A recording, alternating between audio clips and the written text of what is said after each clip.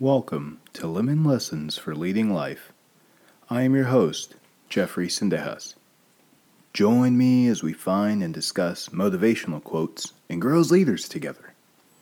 This week's quote was inspired by reflecting on how to declutter our lives. Join me as we discover what this individual meant when he said, "Be a curator of your life. Slowly cut things out until you're left only with what you love, with what's necessary, and with what makes you happy." Let's talk about it.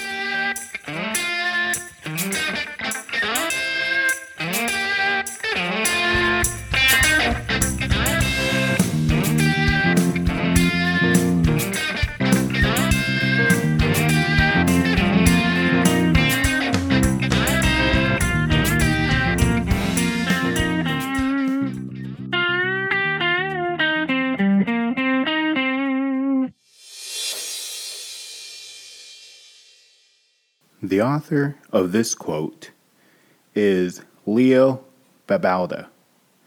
He is a simplicity blogger and an author. He created Zen Habits, a top 25 blog with 1 million readers. He's also a best-selling author, a husband, father of 6 children, and he's known as a vegan. In 2010, he moved from Guam to California, where he leads and lives a simple life. He's also a Zen student and is on a mission to help the world open through uncertainty training. He started Zen Habits to chronicle and share what he's learned while changing a number of habits, including he's quit smoking, he became a runner, and has ran several marathons, including a 50-mile ultra marathon. He has begun to wake up early. He has begun to be organized and productive. He has been eating healthier, and ultimately, like I said earlier, changed his diet to become a vegan. Ultimately, he has lived a simple life.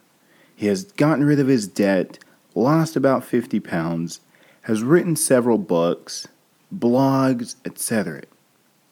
He has just made all these changes and new habits throughout, right? And so, like I said, The Power of Less is one of the best books that I've been reading recently that is written by him, and that's where a lot of this inspiration came from. So, what does this quote mean? It's a mouthful today. Be a curator of your life. Slowly cut things out until you're left only with what you love, with what's necessary, with what makes you happy. What in the world does that even mean? Well, our most prized possession, our most prized item is our time. It is not how much money we have made. It is not how much things we have, or our physical health, or anything else necessarily, right? Our most prized item that we need to treasure is our time. And we all only have 24 hours in a day. So, what we do with those 24 hours is up to us. How we decide to invest every single hour, minute, and second should be our choice, right? Think back to a time where you have gotten frustrated because, like all of us, we are people who say yes, right? Can you do this? Absolutely. Perfect. Can you do this? Absolutely. How about this? Yes. Hey, can you help me here? Yes. Right? And all these yeses means that we are saying no to something else. And most of the time, it means that we are saying no to ourselves. So, as leaders, we need to make sure that we're prioritizing us, right? So, all of a sudden, our plate is full, and yet we continue to say yes, right? Why? Partly because that's just how we're wired as human beings. We are wired to be helpers, and all of us try to live a life of servant leadership. One of the best forms of leadership there are out there. However, every form has its flaws. With servant-based leadership, you lead by serving. Pretty simple, right? However, the downfall is that you give, and give, and you never end up filling your own cup back. So what's left is someone who's ragged, who's possibly burnt out, and has very little to give, but yet will continue to give.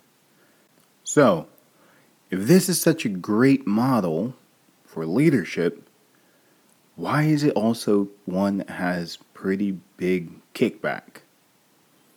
Well, it goes back to balance, right? You have to be able to learn to filter through what is most important. Because at the end of the day, you can't always just give and get nothing in return as far as yourself. You can't just give to everyone else and never take care of you to give back to yourself, right? You have to be able to fill up that cup. And that's where this comes into play, right? Again, be a curator of your life. Slowly cut things out until you're left only with what you love, with what's necessary, with what makes you happy, right? So, again, instead of saying yes to every single thing out there that comes your way, every opportunity doesn't always have to be a yes. It can be a not right now. It doesn't necessarily have to be a no, right? If your plate is extremely full, it doesn't mean that you just have to say no. And I think that's where most of us feel guilty, right? We don't want to say no to something. We don't want to miss an opportunity. But by saying not right now, hey, there's nothing wrong with that, right? Maybe it's just not the season right now. And it's okay. So, when you start reflecting on your life, what are some things that you can start taking out that you need to uproot, right? You kind of think of spring cleaning a little bit, right? And what do? We start cleaning everything, right? We start to declutter, right? We start getting rid of a bunch of junk. That's kind of what we're doing with our lives, though, right?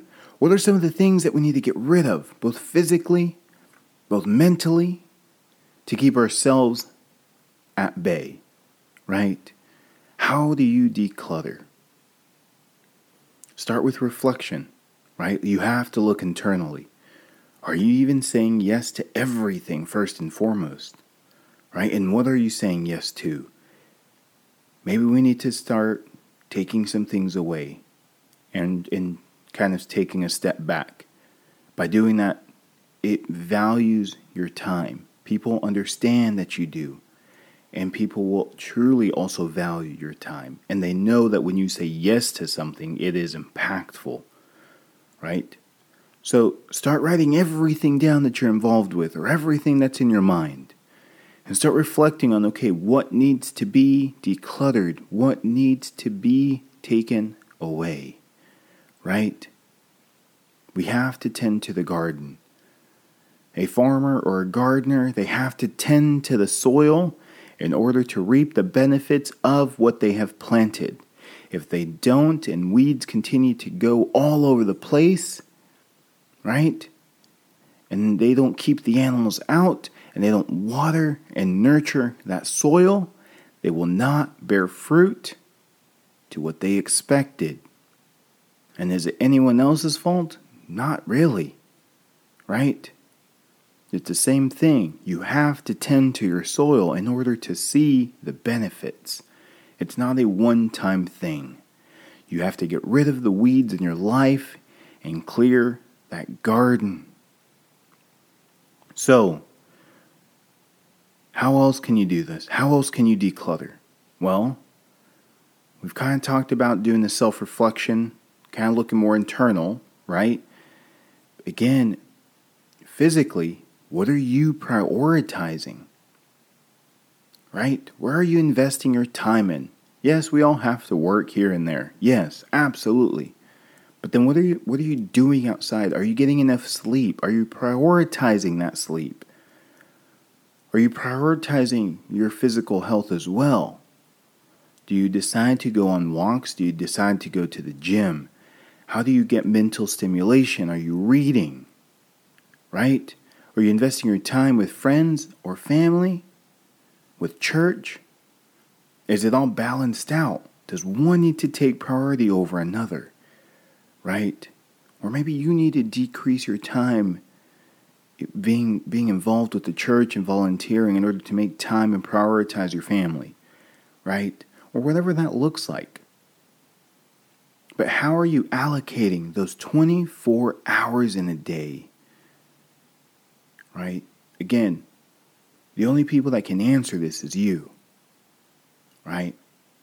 And the reason why this is so important as a leader is because when we start managing our time wisely, right? And again, procrastination is a whole other thing.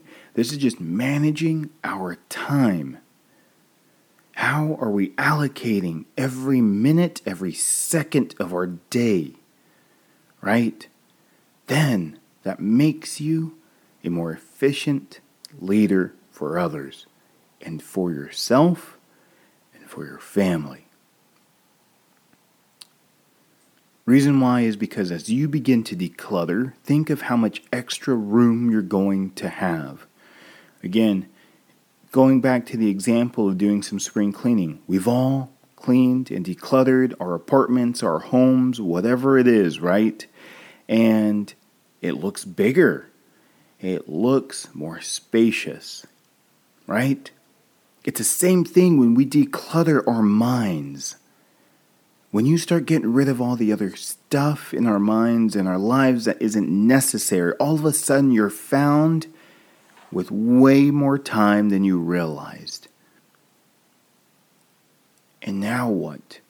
Now you have freedom. Now you have the freedom to do as you want.